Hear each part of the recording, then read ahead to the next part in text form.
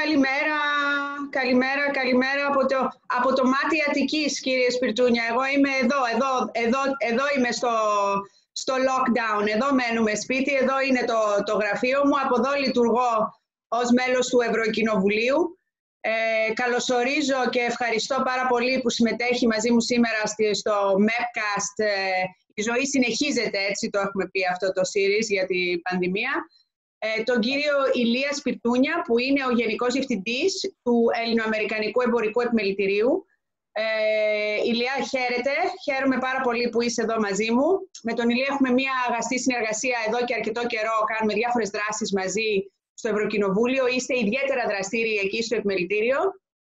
Και εν μέσω τώρα της ιστορίας αυτής που μας έχει βρει, Ηλία, διάβασα ότι έχετε κάνει, αυτή ήταν η αφορμή για να ξαναμιλήσουμε και δημόσια, διάβασα ότι έχει κάνει το Επιμελητήριο μια πάρα πολύ ενδιαφέρουσα μελέτη, όπου έχετε καταγράψει πρακτικά τα προβλήματα τα οποία αντιμετωπίζουν οι επιχειρήσεις εν μέσω της πανδημίας. Οπότε, καταρχάς, χαίρομαι που είστε καλά στην υγεία σας και που είστε δραστήριοι. Πείτε μας λίγο πώς λειτουργείτε σαν Επιμελητήριο και αν μπορείς να μας δώσεις έτσι μια εικόνα της ταυτότητας αυτής της μελέτης για να συζητήσουμε τα θέματα. Παρακαλώ. Καλημέρα καταρχάς και από εμάς εδώ. Ευχόμαστε όλοι να είστε καλά εκεί και δραστήριοι. Είμαστε όλοι καλά. Τα πάντα γίνονται εδώ στο Επιμελητήριο μέσω τηλεεργασίας. Δηλαδή τα γραφεία μας είναι κλειστά και όλοι εργαζόμαστε και συνεννοούμαστε ενώ σαν προσωπικό μέσα από τα υπολογιστές. Πού και πού ερχόμαστε εδώ για να κάνουμε κάποιες διαδικασίες. Έχουμε πάρα πολλές επαφές με την επιχειρηματική κοινότητα. Σαν Επιμελητήριο θεωρούμε ότι αυτή η ιστορία με τον ιό είναι κάτι το οποίο ουσιαστικά θα δώσει και την αφορμή σε επιχειρηματικούς φορείς όπως και εμάς λίγο πολύ να αναλάβουμε πρωτοβουλίες και να βοηθήσουμε σε αυτό που συμβαίνει στη χώρα μας. Οι πρωτοβουλίες είναι πολλαπλές.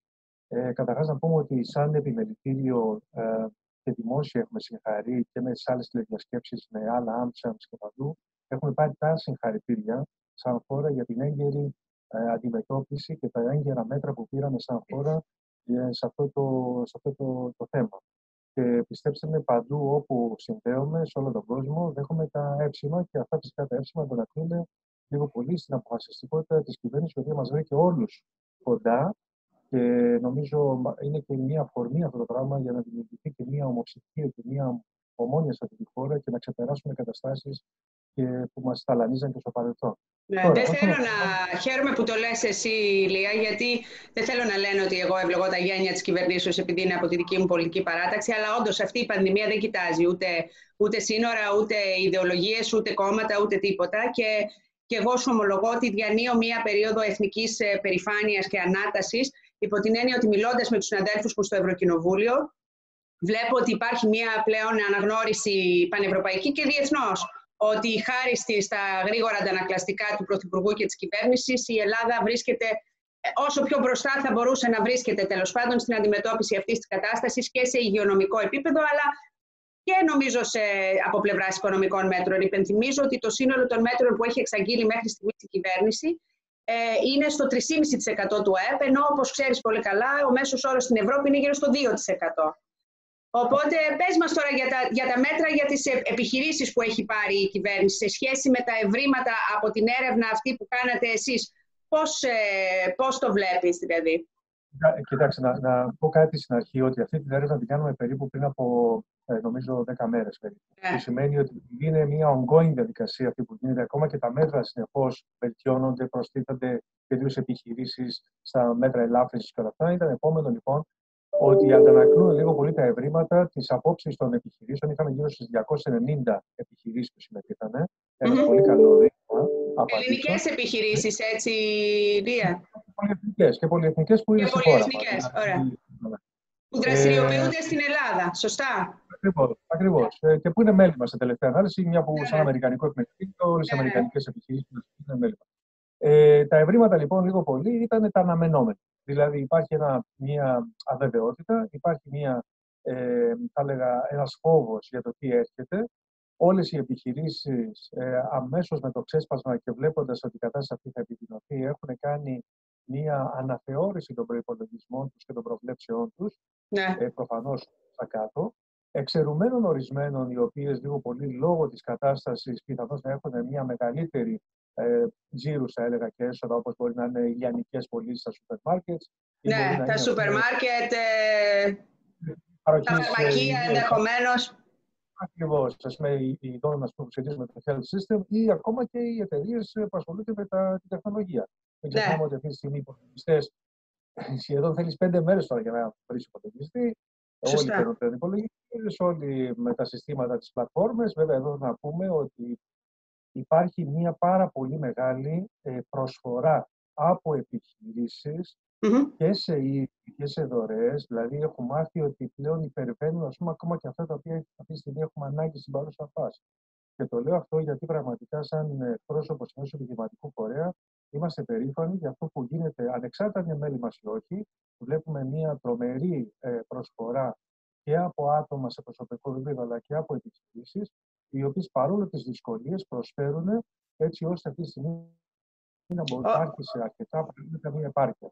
Όντως αυτό είναι πάρα πολύ θετικό. Πάρα πολύ θετικό. Οπότε τι μπορούμε να περιμένουμε την επόμενη μέρα? Δηλαδή εσείς σαν επιμελητήριο, εκτός από την καταγραφή, ας πούμε, των προβλημάτων και την ανάλυση των προβλημάτων της επιχειρηματικότητας, ούτως ώστε να μπορείτε να καθοδηγείτε και την κυβέρνηση για τα μέτρα τα οποία είναι αναγκαία για να είναι αποτελεσματικά στην αντιμετώπιση τους. Τι άλλες δράσεις μπορούμε να περιμένουμε από εσάς στο μέλλον για να ακολουθούμε? Θα σας το πω σε λίγο, απλώς να ολοκληρώσω κάτι σχετικά με την έρευνα. Να πω ότι αυτή τη στιγμή φυσικά το θέμα, ας πούμε, λίγο πολύ του employability, δηλαδή της απασχόλησης, είναι ένα μεγάλο θέμα για τις επιχειρήσεις. Ταυτόχρονα, επίσης, είναι ένα θέμα το ποιες θα είναι, γιατί μην ξεχνάμε ότι όλα αυτά τα μέτρα ανακοινώνται για μια περίοδο, ας πούμε, η οποία θα είναι περίπου το επόμενο δίμηνο, 1,5 μήνα με 2 μήνες. Άρα, εκ των πραγμάτων, ποια θα είναι τα επόμενα μέτρα και αν αυτή η κατάσταση συνεχιστεί, γιατί μην ξεχνάμε ότι μαθαίνουμε όλοι τι γίνεται, προσπαθούν τα εμβόλια, το ένα το άλλο, αλλά κανείς δεν ξέρει πότε αυτό το πράγμα θα μπορεί να μειωθεί. Άρα, ταυτόχρονα και οι επιχειρήσεις αντίστοιχα λίγο πολύ ανησυχούν ποιες θα είναι οι ενισχύσεις και σε κεντρικό επίπεδο αλλά και σε ευρωπαϊκό επίπεδο. Και εδώ μπορώ να σας πω, σαν αμερικανικά επιμελητήρια, επειδή κάνουμε συνεχείς τις διασκέψεις, όλα τα αμερικανικά επιμελητήρια και ειδικά αυτά που είναι στην Ευρώπη, αυτό που λίγο πολύ ετοιμαζόμαστε να στείλουμε μια επιστολή για το θέμα λίγο πολύ στην Ευρωπαϊκή Ένωση. Και φυσικά εδώ θέλουμε και την βοήθεια των Ευρωβουλευτών, όλων των Ευρωβουλευτών, ότι η Ευρωπαϊκή Ένωση με το πέρας αυτής της κατάστασης θα πρέπει λίγο πολύ να αναθεωρήσει κάποιες πολιτικές ενίσχυσεις και να είμαστε δηλαδή υπέρ λίγο πολύ της έκδοσης ευρωομολόγου. Είσαστε υπέρ. Ωραία. Είμαστε υπέρ, γιατί θεωρούμε ότι όπως γίνεται και στην Αμερική, που αυτή τη στιγμή τυπώνεται χρήμα και ρίχνεται στην αγορά όσο χρειάζεται αυτή η κρίση, το ίδιο πρέπει να γίνει και στην Ευρώπη, έτσι ώστε πραγματικά ο χρόνος ανάκαμψης των επιχειρήσεων, μάλλον της οικονομίας, να είναι μικρότερος και έτσι ώστε αμέσως να μπορούν να πάρουν. Γιατί αυτή τη στιγμή δεν αντιμετωπίζουμε μια ύφεση του τύπου του 2009. Αντιμετωπίζουμε ουσιαστικά ένα πρόβλημα global, παγκόσμιο, και θέλει λίγο πολύ η οικονομία ένα spark, ένα ignition, για να μπορεί πραγματικά να επανέλθει πολύ πιο γρηγορότερα στη τροχιά της. Αυτό το αναγνωρίζουν όλοι. Άρα αυτό χρειαζόμαστε. Ηλία, εγώ αυτό το οποίο εξηγώ όταν συζητάμε και συγκρίνουμε τα χρηματοπιστωτικά εργαλεία, τέλος πάντων, ή τις δημοσιονομικές παρεμβάσεις και την επιχειρηματολογία που υπήρχε στην κρίση του 8, ας πούμε, 9, σε σχέση με τώρα, αυτό το οποίο μου αρέσει να επισημαίνω είναι ότι αυτή τη φορά δεν υπάρχει κάποιο ηθικό αντεπιχείρημα όσον αφορά στο μέγεθος της παρέμβασης. Δηλαδή, να το πω έτσι απλά, δεν φταίει κανείς για την πανδημία, ούτε τη ζήτησε κανείς, ούτε... Τώρα, εκτός αν λοιπόν στην Ευρώπη έχουμε μπει στη φάση όπου αποτελεί επιχείρημα το γεγονός ότι οι χώρες της Ευρώπης, τις οποίες η κρίση αυτή τις βρήκε αποδεκατισμένες από πλευρά συστήματος υγείας λόγω της προηγούμενης οικονομικής κρίσης, όπως είμαστε εμείς, που δεν έχουμε το ίδιο σύστημα υγείας που έχει η Γερμανία ή έχουμε μεγαλύτερο δημόσιο χρέος, το οποίο αναγκαστικά θα διωγγωθεί ακόμα περισσότερο από αυτή την ιστορία, οπότε να μας αφήσουν να λύσουμε εμείς τα προβλήματά μας και αυτοί να αντιμετωπίσουν με τα δικά τους συστήματα τα δικά τους, τότε δεν συζητάμε για καμία ευρωπαϊκή παρέμβαση, έτσι δεν είναι δηλαδή. Τότε δεν υπάρχει. Δεν μπορώ εγώ να υπερασπιστώ ότι η Ευρώπη είναι αλληλέγγυα ή με δικαιοσύνη, με όρους δικαιοσύνης. Δεν υπάρχει ηθικό αντεπιχείρημα τώρα. Αυτή είναι μια αρρώστια, δεν είναι δηλαδή το αποτέλεσμα μιας οικονομικής πολιτικής που ακολούθησε μια χώρα. Άρα τα εργαλεία λοιπόν πρέπει να είναι, όπως λες πάρα πολύ σωστά, πρέπει να είναι στοχευμένα. Βεβαίως πρέπει να υπάρχει ευθύνη την επόμενη μέρα όσον αφορά στη διαχείριση των χρημάτων αυτών, αλλά από την άλλη πλευρά ήρθε η ώρα να βγάλουμε τον μπαζούκας, έτσι λέω εγώ, όπως έκαναν οι Αμερικάνοι. Δηλαδή δεν είναι τώρα για να παίζουμε και αυτό δεν πρέπει να το κάνουμε σε 2 μήνες από τώρα. Πρέπει να το κάνουμε τώρα. Εμένα αυτή είναι η άποψή μου και προφανώς, όπως ξέρεις, ο Πρωθυπουργός πρωτοστάτησε σε αυτό το αίτημα ως συνυπογράφων της επιστολής των 9 κρατών, οι οποίες όμως εκπροσωπούν το 53% του ΑΕΠ της Ευρωζώνης. Οπότε χαίρομαι που είναι με αυτό το αίτημα. Πάντως, εμείς το θεωρούμε και σαν Αμερικά. Δηλαδή, δεν είναι κάτι. Είναι κάτι το οποίο το βλέπουμε. Είναι ουσιαστικά τα μέτρα που μπορεί να πάρει μια Ευρωπαϊκή Ένωση για να μπορεί να επαναφέρει σε γρήγορη τροχιά την οικονομία της. Δεν έχει πάρα πολλές λύσεις. Άρα, αργά ή γρήγορα πιστεύω ότι αυτό θα πέσει στο τραπέζι και θα συζητηθεί με πολύ έντονο τρόπο. Τώρα, όσον αφορά τη δικιά μας τη χώρα, την Ελλάδα. Να μας πεις κλείνοντας τι περιμένουμε από εσάς για να σας παρακολουθούμε και να μαθαίνουμε. Να σας πω, καταρχάς να ξέρετε ότι εμείς, έχω βάλει όλες τις επιτροπές μου, επειδή έχουμε αρκετές επιτροπές, και η Επιτροπή Τουρισμού, Ενέργειας, Φορολογική, Εργασιακά, Ασφαλιστικά και όλα αυτά, να μπορούν να μας συντάξουν ένα white paper, το οποίο λίγο πολύ πέρα το τι μπορεί να κάνει η κυβέρνηση σήμερα σε μια περίοδο τέτοια κρίση, πώς μπορεί να ελιχθεί, τι μέτρα μπορεί να πάρει κτλ. Ή παραπάνω ή οτιδήποτε. Ταυτόχρονα αυτό που κοιτάμε σαν επιμελητήριο την επόμενη μέρα. Γιατί η επόμενη μέρα είναι αυτό που ουσιαστικά θα βοηθήσει τη χώρα να ανακάμψει γρήγορα. Και χρειαζόμαστε εδώ ένα τελείως διαφορετικό, εγώ θα έλεγα πια να σκεφτόμαστε πλέον out of the box. Θέλουμε ένα roadmap το οποίο λίγο πολύ θα δώσει μια διαφορετική αναπτυξιακή πολιτική στη χώρα. Το λέω αυτό γιατί όταν βλέπουμε την ανεργία, ας πούμε, σε μια Αμερική, η οποία έχει πάει ήδη στα 8 με 10 εκατομμύρια. Και ξέρετε, το λέω για την Αμερική, γιατί είμαστε το διμερές επιμελητήριο.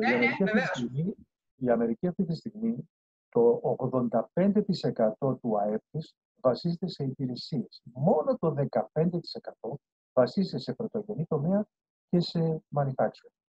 Πιστεύω ότι ανάλογα υπάρχει, αν εξαιρέσουμε κάποιες χώρες, και στην Ευρωπαϊκή Ένωση. Ειδικά στην Ελλάδα, όταν βλέπουμε ότι ψάχνουμε για μάσκες, ψάχνουμε για το έτσι, ψάχνουμε για το αλλιώς. Και ταυτόχρονα έχουμε και ένα πρωτογενή τομέα ο οποίος έχει μειωθεί τα τελευταία χρόνια παραγωγική του ικανότητα. Και αυτή τη στιγμή βλέπουμε τι συζητάμε για θέματα επάρκειας το ένα το άλλο, το κλίμα και όλα αυτά. Νομίζω ότι θα πρέπει όλοι να κάτσουμε και να δούμε πού πρέπει να δοθούν οι ενισχύσεις, τι αναπτυξιακές πολιτικές πρέπει να έχουμε, έτσι ώστε η χώρα να έχει μια πολύ σοβαρή και θα έλεγα και sustainable, να το πούμε, αναπτυξιακή πολιτική. Ναι. Είναι αυτό που συζητάμε τώρα στην Ευρώπη, ότι το industrial policy, η βιομηχανική πολιτική της Ευρώπης πρέπει να στραφεί και να επιτρέπει πλέον κρατικές ενισχύσεις σε τομείς προτεραιότητας, οι οποίες μας δημιουργούν μια επάρκεια σε ορισμένα βασικά πράγματα για να μπορούμε να αντιμετωπίζουμε από κοινού, αλλά και κάθε χώρα μεμονωμένα στο μέτρο του δυνατού, τέτοιου τύπου κρίσεις, να είμαστε καλύτερα προετοιμασμένοι, να μας ξανασυμβεί ποτέ αυτό, να ψάχνουμε για μάσκες ή να ψάχνουμε για αναπνευστήρες ή ό,τι είναι να μπορούμε να το αντιμετωπίσουμε. Οπότε θα συμφωνήσω μαζί σου, παρότι εμείς είμαστε όλοι υπέρμαχοι του free trade, είμαστε υπέρμαχοι της ενιαίας αγοράς, είμαστε υπέρμαχοι του εμπορίου. Αυτό δεν έχει να κάνει με τη βασική επάρκεια που πρέπει να φροντίσουμε να υπάρχει για να είμαστε ασφαλείς και για να είμαστε μια αποτελεσματική, τέλος πάντων, σε περιόδους κρίσης ή ό,τι άλλο έχουμε να αντιμετωπίσουμε χώρα και ένωση. Ναι, τώρα κάποιες επιπλέον πρωτοβουλίες επίσης είναι ότι εμείς αυτή την έρευνα θα την επαναλάβουμε. Γιατί θέλουμε να δούμε μετά ένα μήνα από τώρα τι έχει αλλάξει στην εντύπωση στις επιχειρήσεις, αλλά ταυτόχρονα θα κάνουμε και κάποιες πιο εξειδικευμένες. Ας πούμε, θέλουμε να κάνουμε μια μικρή έρευνα για τον τουρισμό. Ο οποίος τουρισμός είναι μεγάλο πρόβλημα εδώ στη χώρα μας. Ας πούμε ότι αυτό το πράγμα θα ηρεμήσει σύντομα για να μπορεί τουλάχιστον ένα μερίδιο των προβλεπόμενων, ας πούμε, τουριστικών προβλέψεων να μπορούμε να το κερδίσουμε. Κάποιες, ας πούμε, πιο εξειδικευμένες, λίγο πολύ έρευνες να τις κάνουμε, έτσι ώστε να μπορούμε πιο θα έλεγα, συντεταγμένα και πολύ πιο σωστά να κάνουμε τις προτάσεις μας βάσει τεκμηριωμένων στοιχείων, λίγο πολύ. Γιατί σαν επιμελητήριο αυτό πρέπει να κάνουμε. Ταυτόχρονα κάνουμε τα διάφορες επαφές με τα κυβερνητικά στελέχη. Χθες κάναμε διαβούλευση και καταθέσαμε υπόμνημα για το νέο νόμο εταιρικής διακυβέρνησης, ο οποίος και αυτός υπό το πνεύμα τώρα και όλης της κατάστασης, γιατί όλα αυτά πρέπει να τα δούμε ξανά. Είμαστε πάρα πολύ δραστήριοι. Προσπαθούμε με τα μέλη μας συνέχεια σε επαφές να δούμε πώς μπορούμε να βοηθήσουμε, πώς μπορούμε να συμπαραστούμε. Τώρα το θέμα είναι. Δεν ηρεμούμε. Συνεχίζουμε στη μάχη. Πριν κλείσουμε όμως, θέλω από εσάς μια χαρή. Παρακαλώ. είναι ότι θέλουμε να ξεκινήσουμε, και νομίζω ότι αυτό θα το βρείτε πολύ θετικό, μία λίγο πολύ σειρά τηλεδιασκέψεων με ευρωβουλευτές. Δηλαδή με εσάς που είστε επίσης. Οπότε θα σας στείλω κάποιο email στο οποίο. Θα μου στείλετε, βεβαίως. Είμαι σίγουρη. Τουλάχιστον μιλώντας για τη δική μου ομάδα, είμαι σίγουρη ότι θα ανταποκριθούμε. Δεν υπάρχει κανένα θέμα. Και εγώ σήμερα, να ξέρετε, έχω τηλεδιάσκεψη με τους συνομολόγους σας, δηλαδή με την AmCham, με το για να καταλαβαίνει ο κόσμος, το Ελληνοαμερικανικό Εμπορικό Επιμελητήριο Βρυξελών, που είναι η ομπρέλα, σε επίπεδο Ευρώπης, για να αναλύσουμε διάφορους τομείς και επίσης το κομμάτι το ελπιδοφόρο, και κλείνω κι εγώ με αυτό, που είναι ότι μέσα σε όλα αυτά αναγκαστικά και λίγο βία βέβαια, έχουμε κάνει τεράστια άλματα στον ψηφιακό μετασχηματισμό της χώρας μας. Κάτι στο οποίο ξέρετε πολύ καλά, γιατί το έχουμε συζητήσει, ότι ήμασταν ουραγός, και οι επιχειρήσεις βία αλλά αναγκαστικά προσαρμόζονται, και οι πολίτες όλων των ηλικιών μαθαίνουν νέες δεξιότητες ψηφιακές για να μπορέσουν να ανταποκριθούν στις προκλήσεις αυτής της εποχής. Οπότε ας πούμε ότι αυτό είναι μια θετική νότα μέσα σε όλο αυτό, και κάτι το οποίο πιστεύω εγώ τουλάχιστον την επόμενη μέρα ότι θα είναι κινητήριος μοχλός για να προχωρήσουμε γρήγορα στην ανάκαμψη από αυτή την ιστορία. Οπότε προσδοκώ να είμαστε σε επαφή, αναμένουμε την πρόσκλησή σας και ως Ευρωβουλευτής, και δεν αφήνουμε τα σχέδια τα οποία είχαμε κάνει, ότι θα κάνουμε και κάτι διαζώσεις πρώτα από το φθινόπωρο στις Βρυξέλλες, για να τα συζητήσουμε και από κοντά. Εν τω μεταξύ, σας εύχομαι μέσω τηλεδιάσκεψης καταρχάς υγεία, και κατά δεύτερον καλή δύναμη σε όλα σας τα καθήκοντα και καλή επιτυχία. Και ευχαριστώ και πάλι. Ευχαριστώ πολύ. Εύχομαι και σε εσάς το ίδιο, και να είστε γεροί, δυνατοί, και να μπορούμε πραγματικά να συνεργαζόμαστε έστω και μέσω από μια οθόνη. Να είστε καλά.